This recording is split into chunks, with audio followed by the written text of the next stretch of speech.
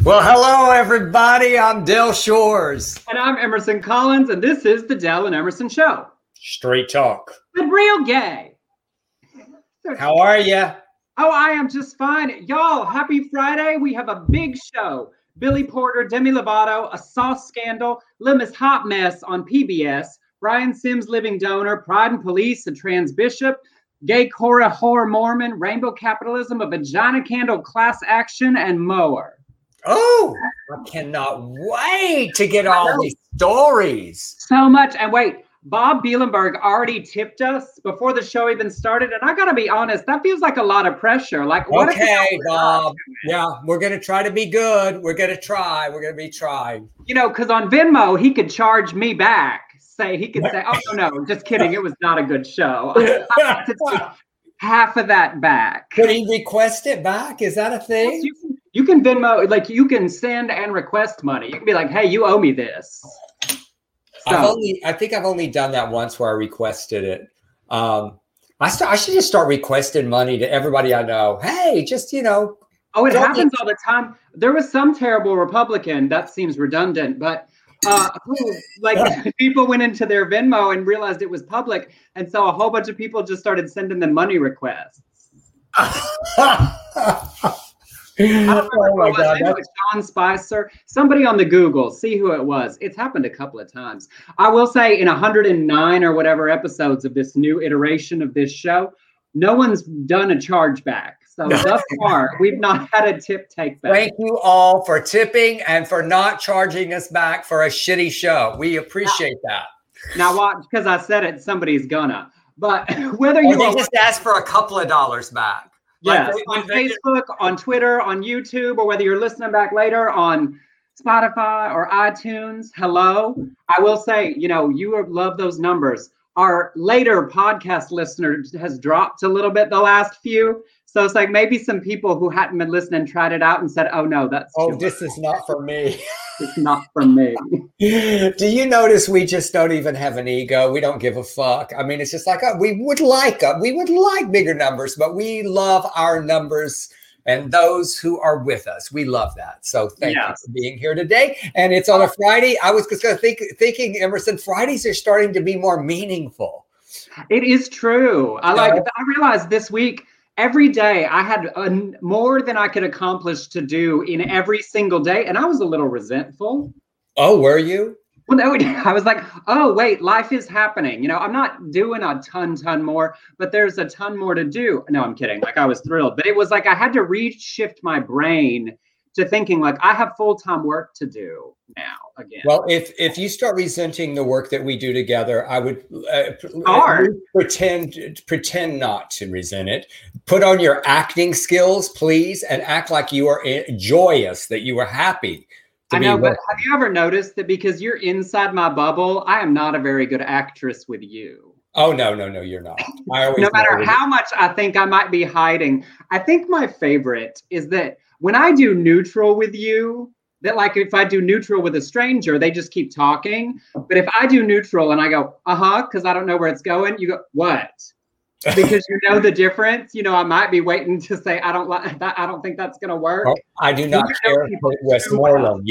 I love it that you quote me to be mean to me. Oh yes. That's my favorite thing. Using you against you. I see. Interesting. Yeah. I do not care, Kate Westmoreland are my two favorites. Yeah, if those of you who do not know, because he does say that even on the show sometimes, I do not care, Kate Westmoreland was a line in my play Yellow. And it was brilliantly performed by Susan Leslie. Yes, it was just hysterical every time. She's going on, and she turns at her, and I do not care, Kate Westmoreland, and I love it. Well, okay, I hadn't had a single interesting thing happen in the last 3 days, but you have a story. Well, I don't know if I should tell it. You should. I tell it, it's a lot. It's a lot. It's very personal. And it can be a lot. Stopped me before. It's never stopped me before, but it can be a lot. It just can't be a long. Okay. Well, here's the story. The quick story is this. I thought, I started having this stomach ache on my left side. And immediately, I don't know if the rest of y'all do this, I just started Googling stomach cancer and, hernias and anything that this bad, pancreatitis. where's it's a very good anatomy lesson because you suddenly start, oh, no, the appendix is on the other side. All right. Anyway, so I finally, it didn't go away for a couple of days. So I thought, well, I'm going to go get this checked out because you never know. I did rule out stomach cancer though, because it's been loss of appetite and I was just eating everything in sight. Whole30, but still eating. So anyway, I go to the doctor, my great Dr. Mendoza, who is gay, and he's lost 40 pounds during the pandemic and like working out. And so he's really buff now. And that plays into this story. And then I told him, I said, you know what? This morning, I noticed that my left testicle was a lot bigger than my right testicle. And I had noticed it before. And when I pressed on it, I told y'all this was going to get personal. It hurt. And he goes, oh, well, let's take a look. So, I drop trowel and he pulls up this and starts feeling this and with his gloves on. Wait. For those of you listening back later, Del just motioned holding out his penis shaft and jiggling the balls underneath. Well, just kind of putting it aside. He didn't like caress it or anything, but y'all, I realized it was the first time I'd been touched in a really long time. I was like, the last time I got touched was at the airport when they frisked me down, and I told the guy to be thorough because I was very lonely, and that did not go over so well. I've never gotten frisked so fast in all my life, and so anyway, I thought of something repulsive to make everything professional. And then he told me, oh yeah, you know what? And I told him also, yeah, I did a spinning class and it was up and down on the bike seat. Y'all, I bruised my ball. I hurt my ball. And it was some long diagnosis with an E, that really long, and it's going to go away on itself. Don't worry about me. But anyway, that was my story. I'm so relieved it was ptomaine and not stomach cancer. Yes, exactly. As Rob pointed out, though, remember our story from last time? He said, oh, maybe you had COVID in the balls. I'm glad you didn't even know that was possible during all this, because Lord, if you'd had COVID in your balls only. Thank God, or whatever.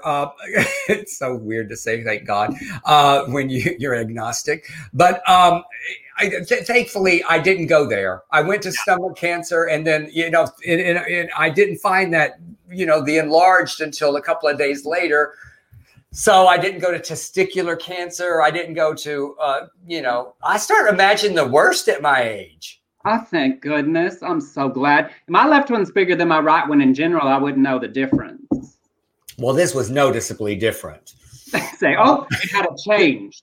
A change is going to come. I cannot go to a hot doctor. I have a woman at the LGBT center. My self-esteem just could not handle getting undressed in front of a hot doctor. Well, I wouldn't be worried about being turned on. I'd just be worried about feeling terrible about myself. Like, oh, no, I know. I feel like that's what I would be saying. I know, the whole time. I had a doctor one time who said, you could be in a little more better shape. And I said, well, so could you. Yeah.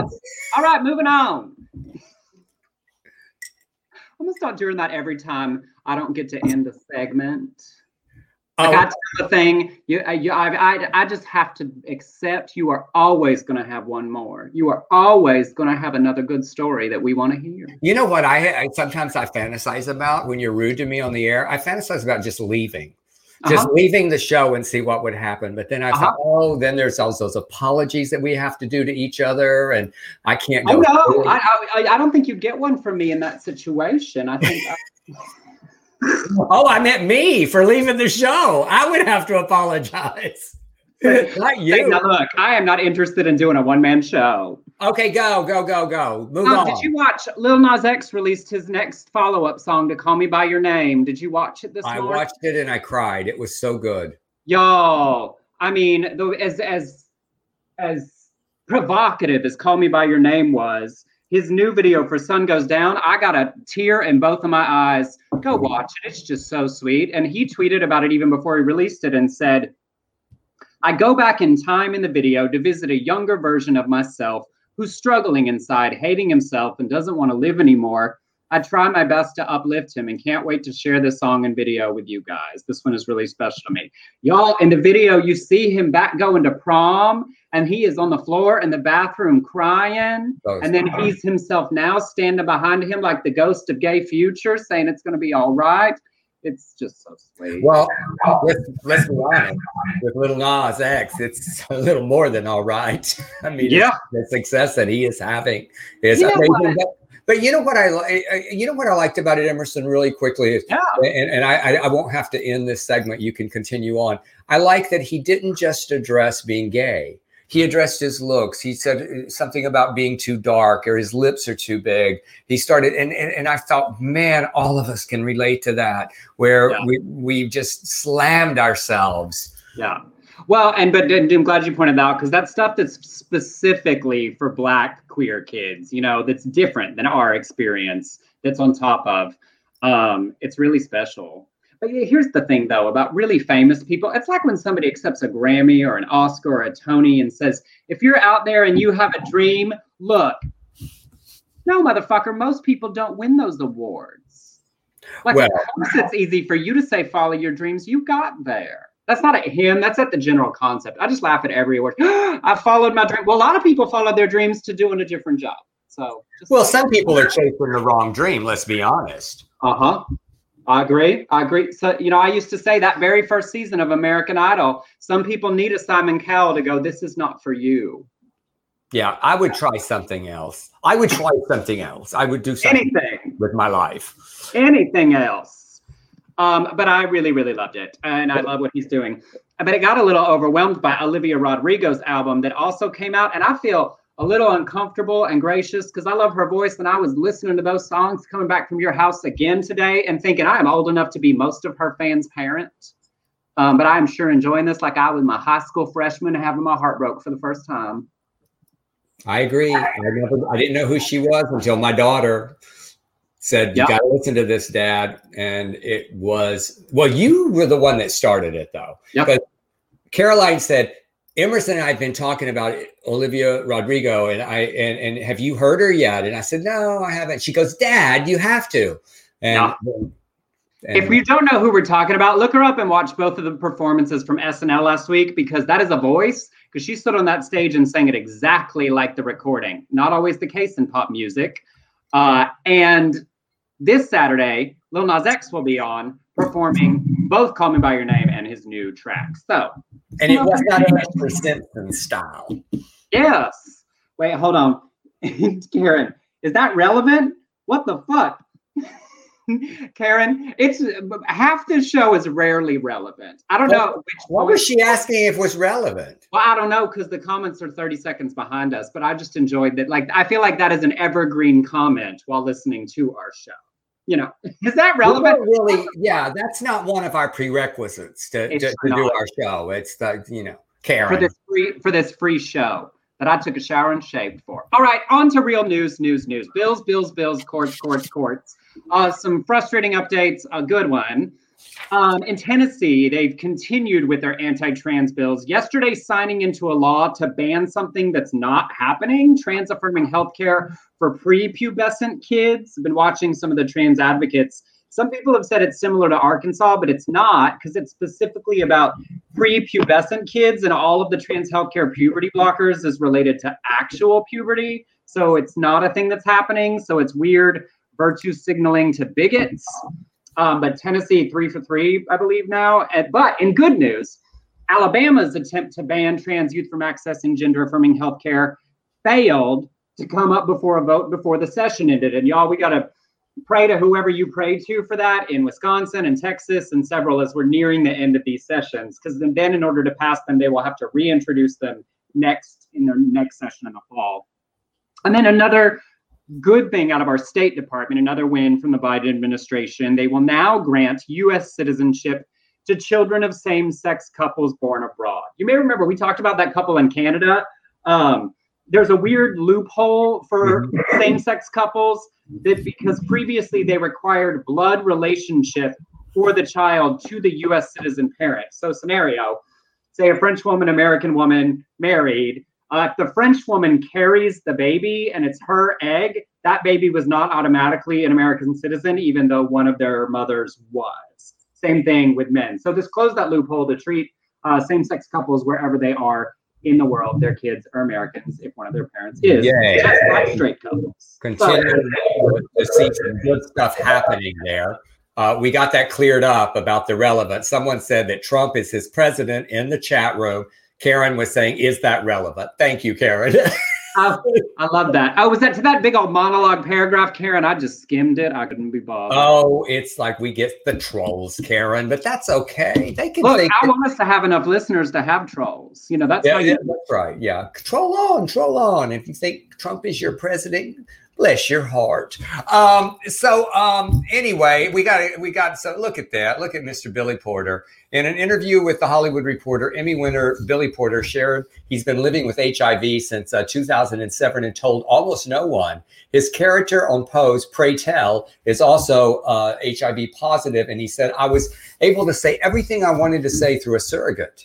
On his own internal conflict, he said, why was I spared? Why am I living? Well, I'm living so that I can tell the story. There's a whole generation that was here and I stand on their shoulders. I can be who I am in this space at this time because of the legacy that they left for me. So it's time to put on my big boy pants and talk. He also said that I was the generation that was supposed to know better. And I think there's a lot of shame in that for a lot of people. And he said, I was supposed to know better. It happened anyway. And he also had some religious damage and family damage with his mother. He was so much religious persecution because of his queerness. He said, I just didn't want to her to have to live through their I told you so's.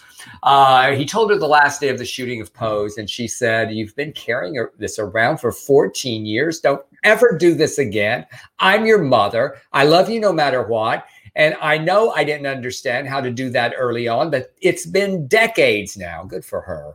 And then he went to work and told them he's got a lot of coming up to do, a documentary about his life, a memoir. He's playing the fairy godmother in the new Cinderella, and he's directing his first film. And I just love him. I years ago, before he blew up, when he'd already won the Tony for Kinky Boots, I performed on a cruise with him, Emerson, and he came up to me right away and he said, I saw that you were going to be on this cruise. And I went, Billy Porter knows who I am. And it was because of Southern Baptist Sissies.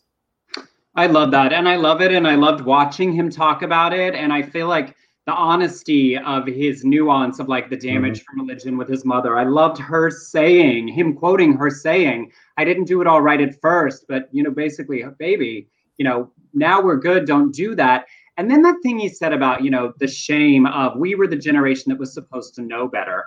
Within our community, living with HIV, even as a manageable chronic condition, still carries so much stigma, even in our community where we understand and know all about it. And undetectable means untransmissible and so many things. But I know people who are also living with HIV who there is a similar shame related to it. And that's external judgment and stigma that contributes to it. And as he did here 14 years later, it's a whole other coming out. So the more we work to educate and reduce the stigma of that, the less people living with it feel that from our community or from the wider culture. And he's just a fucking rock star.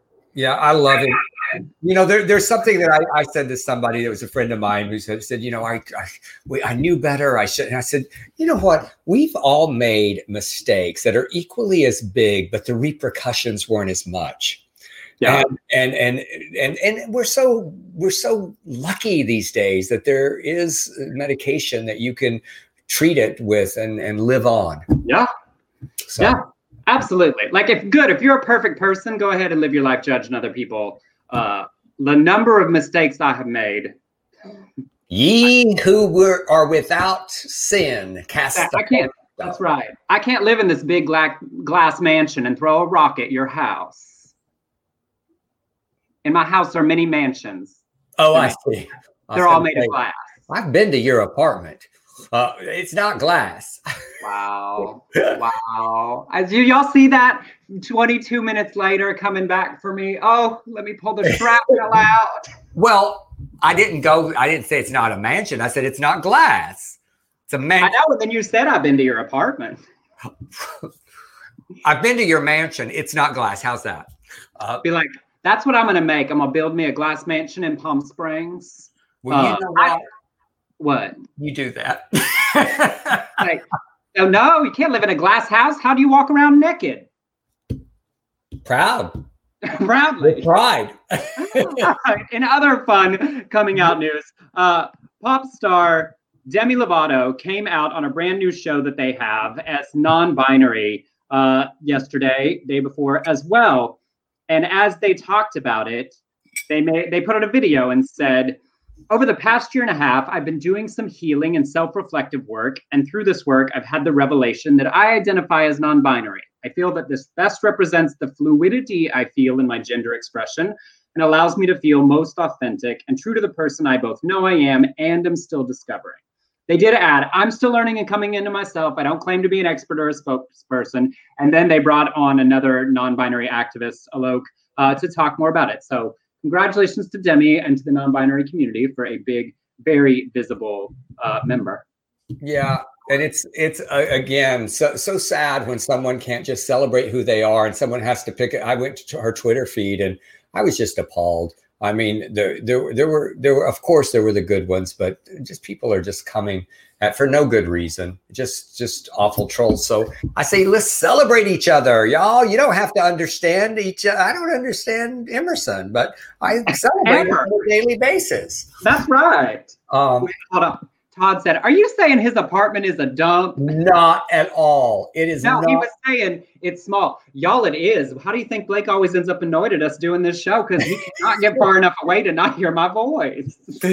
Well, I don't live in a big old mansion, so it just has a couple more rooms, but that's it's all good. We're happy. That's the thing. We're happy. Today we're happy. All right. We've got a sauce scandal in Oklahoma. Oh, it's a Chick-fil-A sauce scandal.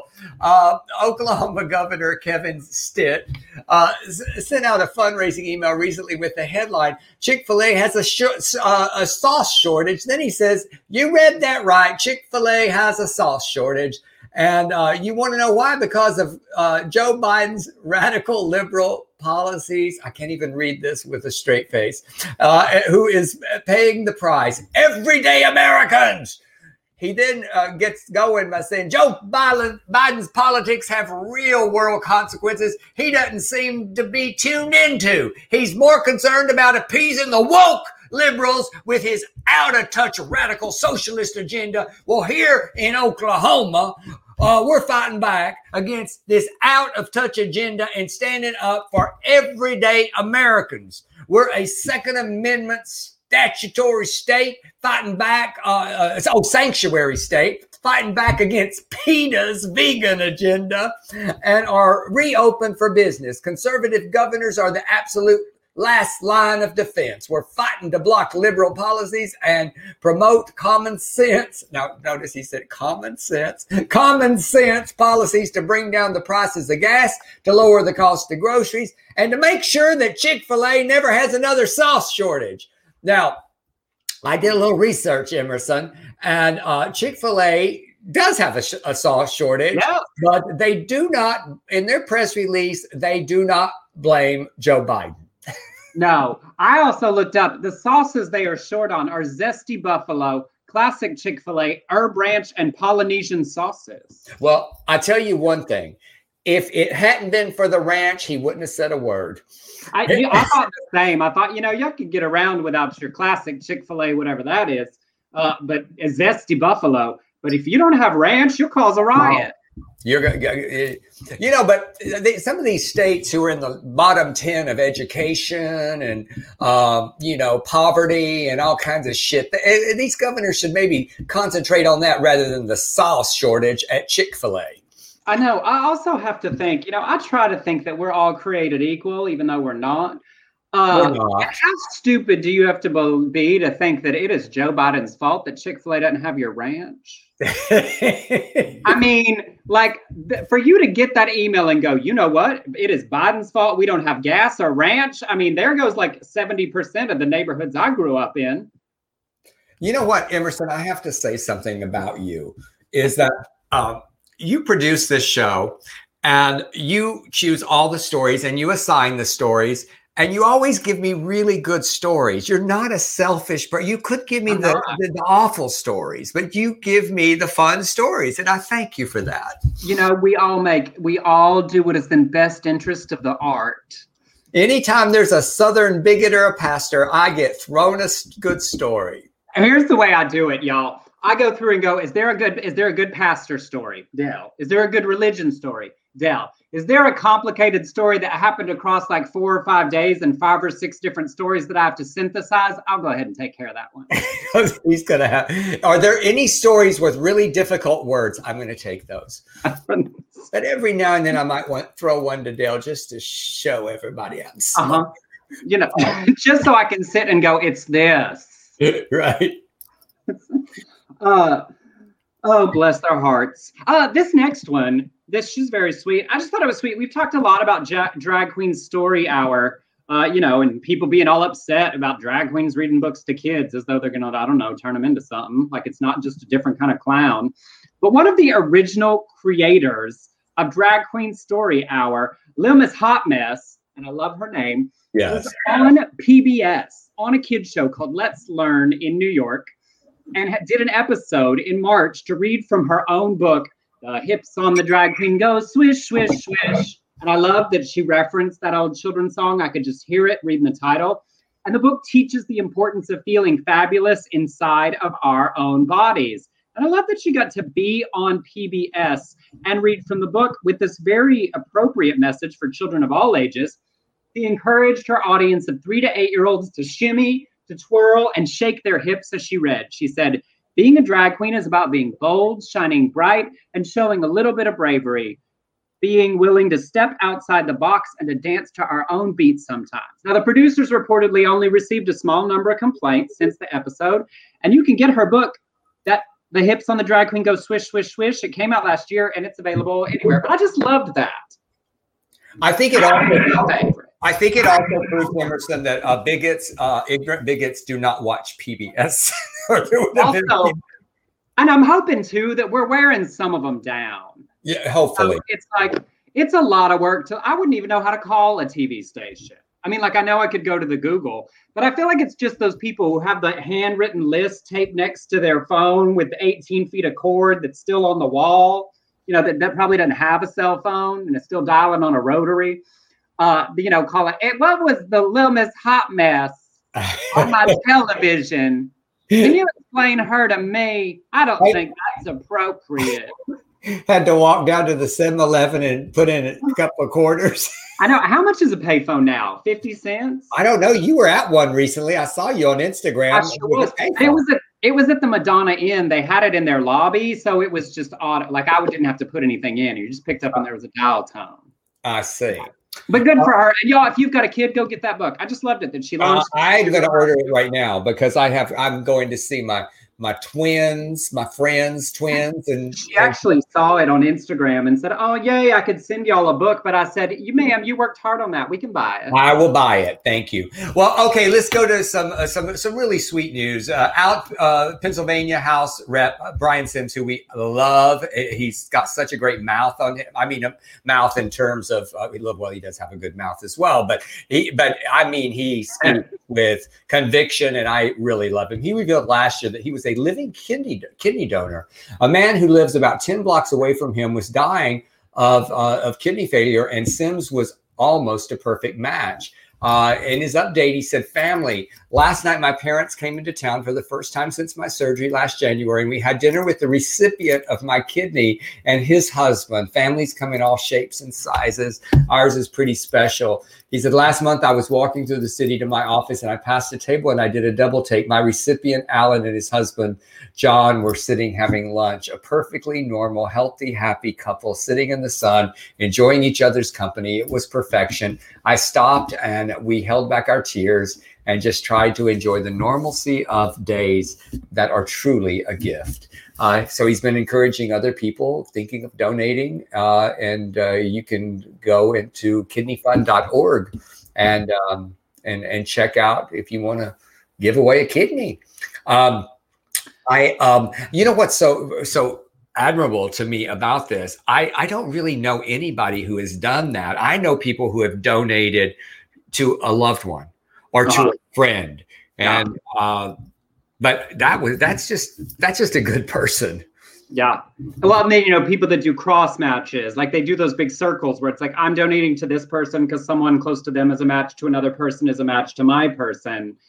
And the most impressive part too of that is that he wasn't going to tell the story, you know, because people say, no, you did it for the political optics of it all. But he came out and told the story. Remember last year we did that story on Brian getting so angry at the Republicans in Pennsylvania because there was COVID in the House and they didn't tell anybody. And of course, he'd had a surgery. And so he told the story about immunocompromised people. And that's the only reason he even revealed it to the public at all. He thought about, you know, it's very common. It's something they can do very easily and well. But it is a very selfless thing to think, you know, it is so there's always a risk with the surgery to give literally of yourself for another person to survive. Absolutely.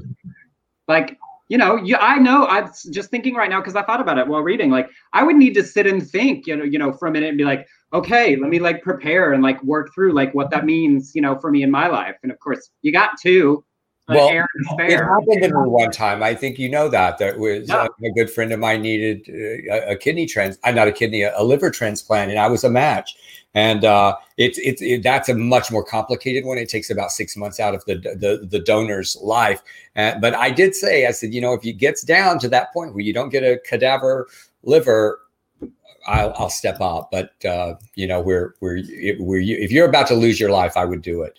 Yeah. But for somebody I loved, I don't know if I could do it for somebody, you know, some random person down the street. And it's okay to think about all the implications. But Leslie just said here in a comment, my niece is about to have a kidney transplant. The donor is a complete stranger on Facebook. You know, it's y'all, when we talk about, you know, being who is really good and who is really selfless, there are some things that are clear determining factors. And that's just amazing. Yes, absolutely. All right, well, we've reached the halfway point of our show. So if you would like to join Bob in financially contributing and supporting what we do here to bring you what we think is interesting news and important nonsense, you can send us a tip on Venmo to @EmersonCollins or on PayPal to beardcollinsshores.productions@gmail.com. And if you're listening back on the podcast, don't worry, we accept cash all hours of the day and night. It's been piddling off over as the world's reopened. And pearl necklaces and jewelry. Clear, in this particular scenario, I only accept literal from the ocean pearl necklaces. Oh. I don't need a jizz donation. I wasn't talking about that. I should have chosen, you know, opals. Yes. Oh, yeah. So how very specific. I'd love an opal. Yeah, an opal or a nice car, a nice, you know. Opal sounds like she'd be the hoity-toity character from one of your plays. Yes, Opal. She's a real good Christian. She tithes. She thinks. I feel like she might be the kind to more likely say, you know, Jesus loves you, so I don't have to. She also thinks that. Wait. What's that? Rob said we can tip with Speedos and cock rings. Bring it, Rob. There you go. All acceptable.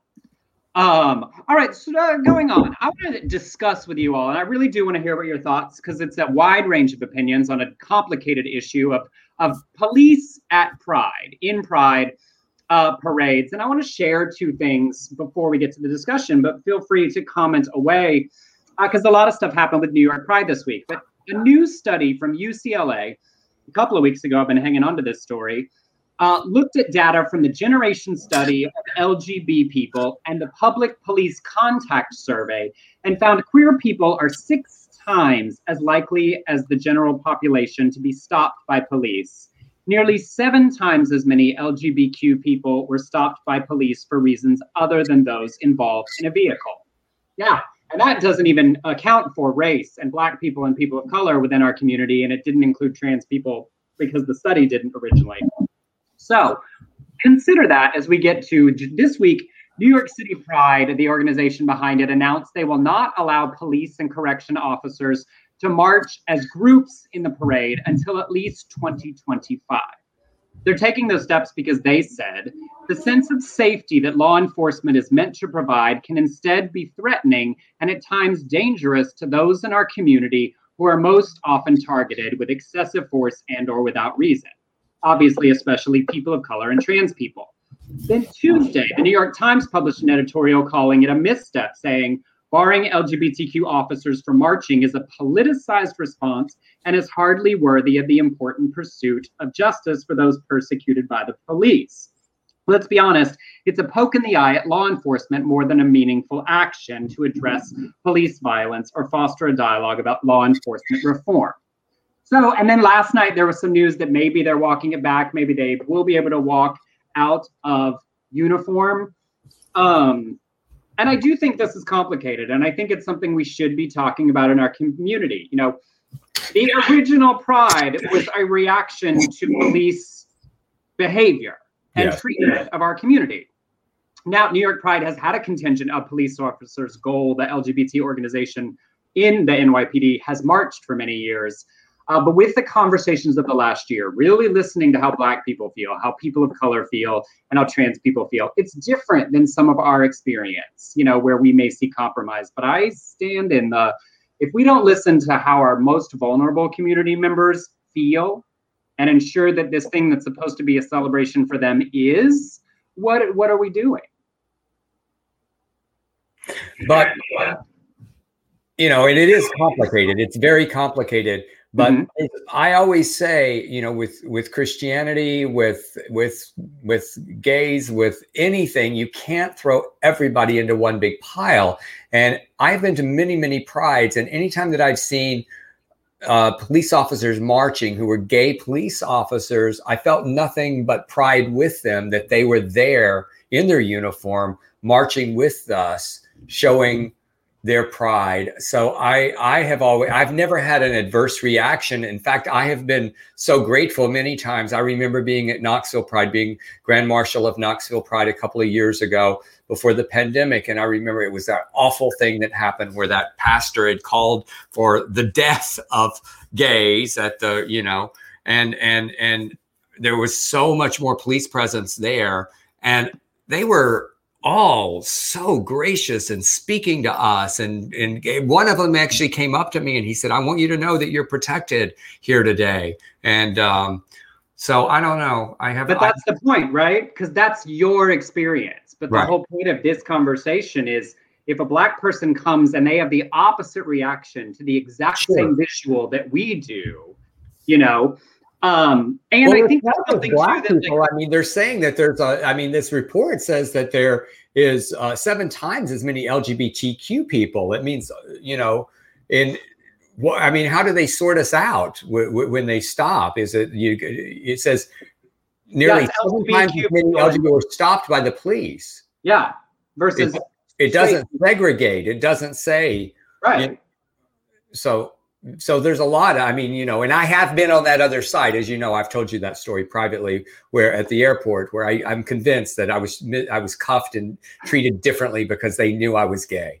So, but also, this isn't saying they can't come to Pride. This is talking about like uniformed organization. Because like, you know, you can go to Pride as whoever you are. There are lots of jobs that have uniforms that people don't wear to Pride. The McDonald's worker doesn't have to wear that uniform to attend Pride, to be a part of Pride. You know, there are requirements for what you wear working at the Gap or other places. These people can all still attend. But I had been on the other side of this for a long time, but just really thinking of the conversations we've been having about how other people's interaction with the systemic issues in policing, certainly it puts LGBTQ officers in an interesting position, but maybe asking of them to do the work they're changing at work and also understand why in this space, that uniform means something scary to parts of our community. Yeah, I get it. I get it. Any thoughts? Kevin said the LGBT group the NYPD should be a part of the parade. Ken said, no need for the uniform, just walk and enjoy. Doug said, I think anyone who's an ally should be welcomed. Absolutely. Especially police that are part of our community. The other issues can be worked out elsewhere. How about those marching with them, putting some good suggestions for betterment in their ears that may carry on to their fellow officers? And no one's denying the work that like Goal and those organizations are doing. And then Danielle said, my concern is about people who may come into Pride with weapons wanting to do harm, like what nearly happened several years ago, and needing a deterrent or protection. And I will say that NYC Pride did say they would have private security and community leaders and volunteers, and there will be NYC monitoring at the city level outside of as well. So it's like, this is more about the group walking in the parade in uniform. Right. And Ridge said, I believe the officers that march in a Pride parade are on our side, and in NYC, there are all colors. Absolutely. And that's where it's like acknowledging each of our experiences and doing our best to make it a day that is the most welcoming to the most members of our community. Right. You know, is how we have to keep talking about it. Absolutely. Thank you all for engaging in that. And I think it's really good, and it's okay to have nuanced conversations on these things. And I'm really working myself to consider beyond my own perspective and experience, because some things that seems like, you know, why is that a thing for somebody else's experience? You know, we want to make sure everyone's welcome, and that's the end point. Yes, absolutely. All right. Well, we've got some reverend news. Reverend Megan Rower, pastor of San Francisco's Grace Evangelical Lutheran Church, was elected bishop to 180 congregations of the Sierra Pacific. I guess that's Synod of the Evangelical Lutheran Church in America. They are the first trans bishop in America in a major Christian denomination. In 2006, they became the first trans person ordained to the ELCA. And in 2014, they became the denomination's first trans pastor. When they came out in at Augustana University, classmates sang hymns to try to get rid of their gay demons. They said, a campus pastor let me know that God didn't have a problem with me being LGBTQ. And their religion professors took on the role of being their congregation to support them. So interesting and lovely when someone has those individuals who step outside and say, you are part of God's community. You are not an abomination. So I'm so happy. And Megan.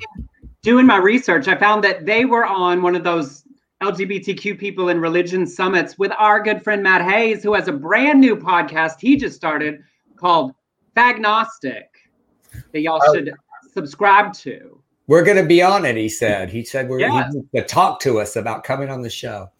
But I loved that. And I was like, you know, and the work that they are doing, and it's just impressive, people changing. I wanted to ask them though, and maybe I'll send them a message and find out, which hymns did they sing? Which hymn would you choose to get rid of a gay demon? You know, which one goes with that? I mean, I know Lutheran, like everybody has their own songbooks, but I'm not sure which hymns lyrics particularly specifically apply to the gay demon exorcism. Yeah, I don't have any. I don't know any hymns of. I mean, there's some fucked up hymns, like there is a fountain filled with blood drawn from Emmanuel's veins, but or Emmanuel, that's a lot of blood. Oh, a lot of blood, and people, and then the sinners are plunging in it, so it has to keep going. Also, that's a murder hymn. To get enough blood out of a person to fill a fountain, even a small bird feeder one, you killed that person. That is Emmanuel's murder song. Well, you know, the Baptists love those blood songs. Power in the blood. Are you washed in the blood? There's a lot of blood. A lot of blood. One of those. All right, this next story. We shared the horrifying tragedy out of Iran and Ali Reza Fazeli Monfared that was killed by his family. And journalist Masi Alinejad, who shared the story first, just shared this video I wanted to play for you all of activists wearing pride flags in public in Iran, an act that could put them in legal jeopardy. So I want you to watch this. And for those of you listening at home, I will share with you the screen titles as they are rolling along, because I thought, you know, we talk about pride and we're having nuance about our pride parade, but no one's really in super danger the way once upon a time at our big city pride parades. But these are young LGBTQ people walking the streets of Iran in truly what could be dangerous situations. So I'm going to play. So the text on the screen, and you just see the back of them walking, wearing the pride flag, says, "In memory of all victims of violence fighting for their freedom. We exist, we're humans, and we do fall in love. We're in Iran now. We know what we could be arrested, killed, executed for doing this. We exist, and just like many others, have 2 eyes, feet, hands. We fall in love. Clerics consider us corruptors of the earth. State TV censors us. The education system says nothing about us. We exist. We fall in love. We've not harmed anyone. We only mind our own business, and they call us corruptors of earth. They make fun of us or even kill us when they find out about our sexuality. We exist, and we will fight until we are victorious. Let people see us. We too have the right to live and fall in love." And it was just such a reminder, specifically, right, as we have this conversation about our own prides, of what our community faces in so many places around the world. And they're just walking slowly in this video and thinking about the extreme bravery of that act in that situation. I love seeing Fox having a very strong comment right under there that what you just posted. Yes. Your friend, right? Yes. So we have more religion here. Y'all remember that story? Remember that story about the Mormon sex therapist that got kicked out for teaching on masturbation and supporting LGBT rights? Well, Hank Smith, an assistant teaching professor at BYU's religion department, was tweeting in defense of the church decision to kick her out after he announced several women who supported her. Calvin Burke, an openly gay student at BYU and practicing Mormon, jumped to defend the women. He tweeted, "On behalf of Mormonism, I apologize for Hank Smith." Then Smith clapped back, responding to him as a Korahor. I think that's the way in the book of Mormon. It's Korahor. It's a false prophet and antichrist who claimed Christ did not exist. God punishes Korahor by making him mute, and the crowd then tramples him to death. That's what they do. Just mute, but why didn't they just trample him instead of making him mute first? I guess so he couldn't scream while he was being trampled. I don't know. After backlash, Smith deleted and he apologized for the tweet, the clapback. However, Burke, the student, has now received public death threats and hate. He posted he wanted to go to a school in a place where I can feel safe. And last night was confirmation, albeit brutal, that even with my testimony, I am not safe or welcome at BYU. BYU spokeswoman declined to comment on whether Smith's actions were being reviewed or even if he would be punished. So there's Calvin Burke. And it was so interesting. And, we've talked a lot about college students lately. I think about the kids in the REAP lawsuit and thinking about Calvin just wanting to go to school. And it's very sweet. I went to his profile on Instagram and it basically says, "Hey, I'm just a boring gay Mormon. If you're here because of all of that stuff, I'm just deep in Mormon philosophy and all this stuff. So welcome, but that's just who I am." And thinking about, you're going to college. You're just supposed to be able to learn and grow, and thinking about getting and having to hold accountable someone that's above you at your university for being hateful and misogynistic about this awesome sex therapist that we learned about. It's a huge applause to Calvin. I would not have been capable of that at that time in my life. I wouldn't have been thinking the same thing. How I have to admire those in high school and junior high, even in college, that are using their voices.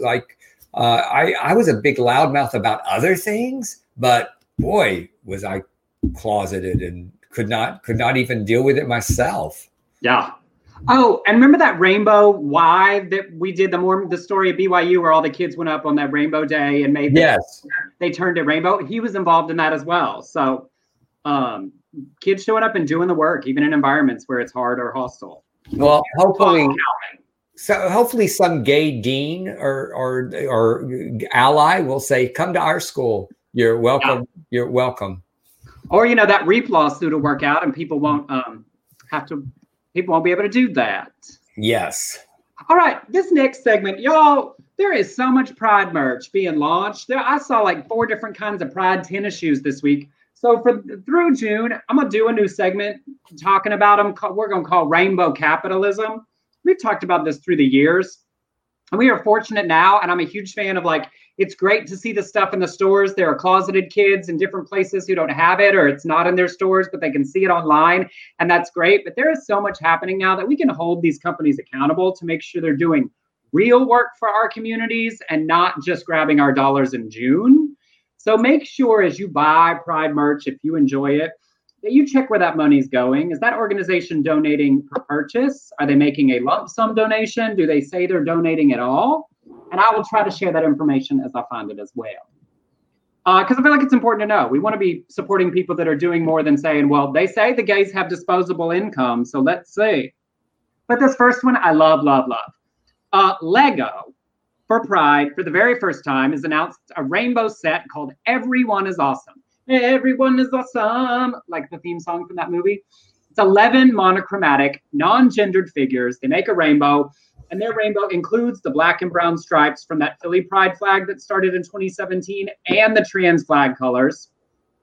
They don't have faces or clothes, and they aren't assigned genders. They're supposed to be to represent individuality and be ambiguous. You can make them into whatever they want. And the story from the designer was actually really cool. He had made the set just for his own, sitting on his desk, Matthew Ashton. And then they said they wanted to do one, and he brought it and said, I made this. He said, I wanted to create a model that symbolizes inclusivity and celebrates everyone, no matter how they identify or who they love. Growing up as an LGBTQ kid, being told what I should play with, how I should walk, how I should talk, what I should wear, the message I always got was that somehow I was wrong. I wished as a kid I'd looked at the world and thought, it's going to be okay. There's a place for me. I wish I'd seen an inclusive statement that said, everyone is awesome. Now, he did say that the purple one right there in the middle with the big old hair is a tribute to all the fabulous drag queens out there. 64 pieces. You can only get it through lego.com starting June 1st for $35. Now, I could not find on their website where and what the donations were going to, but that there is a LGBTQ designer with a specific message. I did love this thing. And you know what?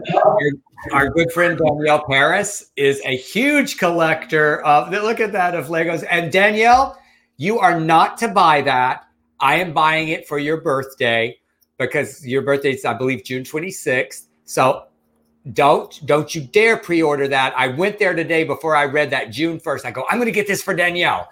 So yes, and I have made fun of Danielle for years for all that Lego, but now I'm going to contribute to her obsession because I love this. Yeah, I loved it. So a good one. Oh, it's me. And of course, Emerson has given me the vagina story. Last year, we told you about Gwyneth Paltrow. So this smells like my vagina candle. I was going to say Gwyneth Ridiculous Paltrow. This smells like my vagina candle that exploded in a woman's apartment.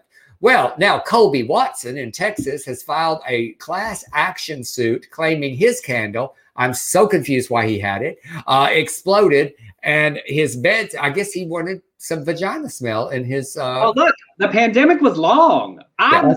No judgment, no judgment. Put the candle on. And the smell of punani to get him through. Watch some porn and you get it comes alive. It's smell-o-vision.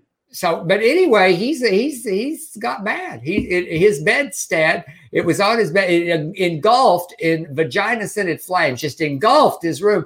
Now he wants a jury trial because it could have cost him his life.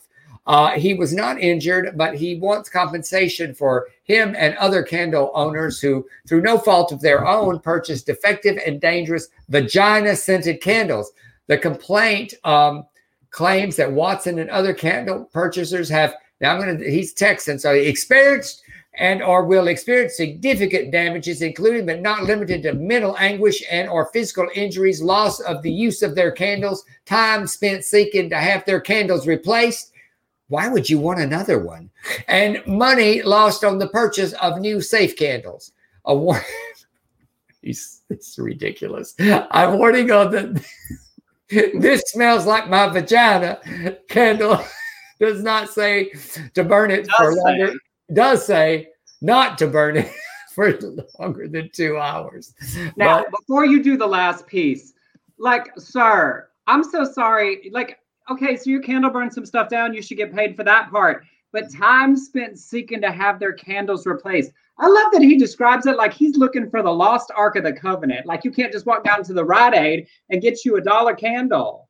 Like, where are you going hunting? Well, the Rite Aid candles don't smell like vaginas. Well, I know, but this one's sold out. He can't get it replaced anyway. That's it. He's being ridiculous.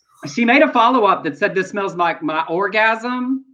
Just so you know. Oh, good for her. Which I assume is the vagina candle, but with joy thrown in. And I was worried about sharing my testicle story. When it was first introduced, a Canadian company wanting to highlight that gender pay gay was going to charge a pay gap.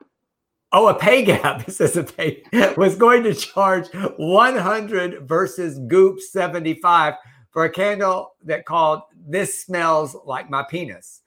So I guess it was like musty, kind of musty after a workout penis. Now look, we're going to talk about the range of smells you could get on. Yeah, I know. I don't want any. Is that week-long dick cheese? Is that no, Irish Spring out of the shower? You could do a whole range of "This Smells Like My Penis" from like day one, just out of the shower, all the way through week-long workout. I told you years ago, I had one of those candles and it had like some kind of, it was like a prosperity candle and it had a bunch of like sage or something. And at a party, it lit up a lamp. But all I did was go down to the store and I said, y'all, this thing burns and I need a refund or another candle. And they did give me one, but I didn't think about suing them. Well, here's also, if you're paying $75 for the smell of vagina, I believe there might be a sex worker who would give you a discount and you could get the real thing for about that. But the pandemic. I know. Well, I'm just saying she could, wave her hand in front of it for a little while in front of a gallon Ziploc bag and you could put it up to your face and huff it if you had to. You think Gwyneth is worried? I feel like Gwyneth is probably not concerned about this lawsuit. But as Rob just said, can you imagine being on the jury in that case? Rob, I would live for it. And I would desperately want to be. So I have a follow-up question. I have never wanted to be on a jury, but I would so want to be on that jury. I would love to be on that jury. Colby, I have some questions. Now, where are you going to get your next? What was the original thought behind this? Are you a Gwyneth Paltrow super fan, or did you just need the general scent of the general vagina wafting through your room? And did you put it in the living room, or is it a bedroom touch yourself thing only? Do you use it in the morning, or is it a night? I have questions, Colby. And why did you pay $75? I mean, also, I hate to ruin it for everybody, but This Smells Like My Penis candle was unscented because it was to prove a point. And I couldn't tell whether they actually ended up making them. I searched for a whole 5 minutes and couldn't find it. So, as Ken said, if you're paying $75 for a candle, you have bigger issues than this.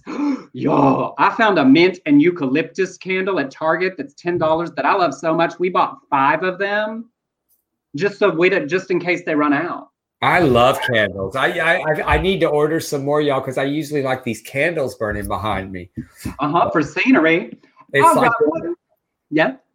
But did you remember that one exploded in one of our shows? It is the thing that can happen. Y'all got to be careful. But like the amount of effort to sue somebody, Colby, buy a new candle and move on. I mean, Gwyneth, write him a check for that end stand and let's be done with this. Yeah, let's send him some more Goop project. But Goop.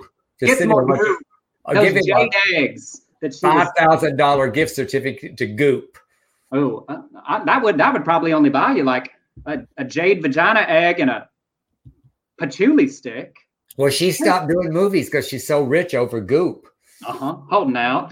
One final quick little fun thing in cute animal news. The Sea Life London Aquarium this year will have not 1, but 2 same-sex penguin couples for mating season. Oh. All female pairs of Gentoo penguins have been preparing their nests, collecting pebbles, and waiting in anticipation because they may potentially adopt unwanted eggs from other penguins.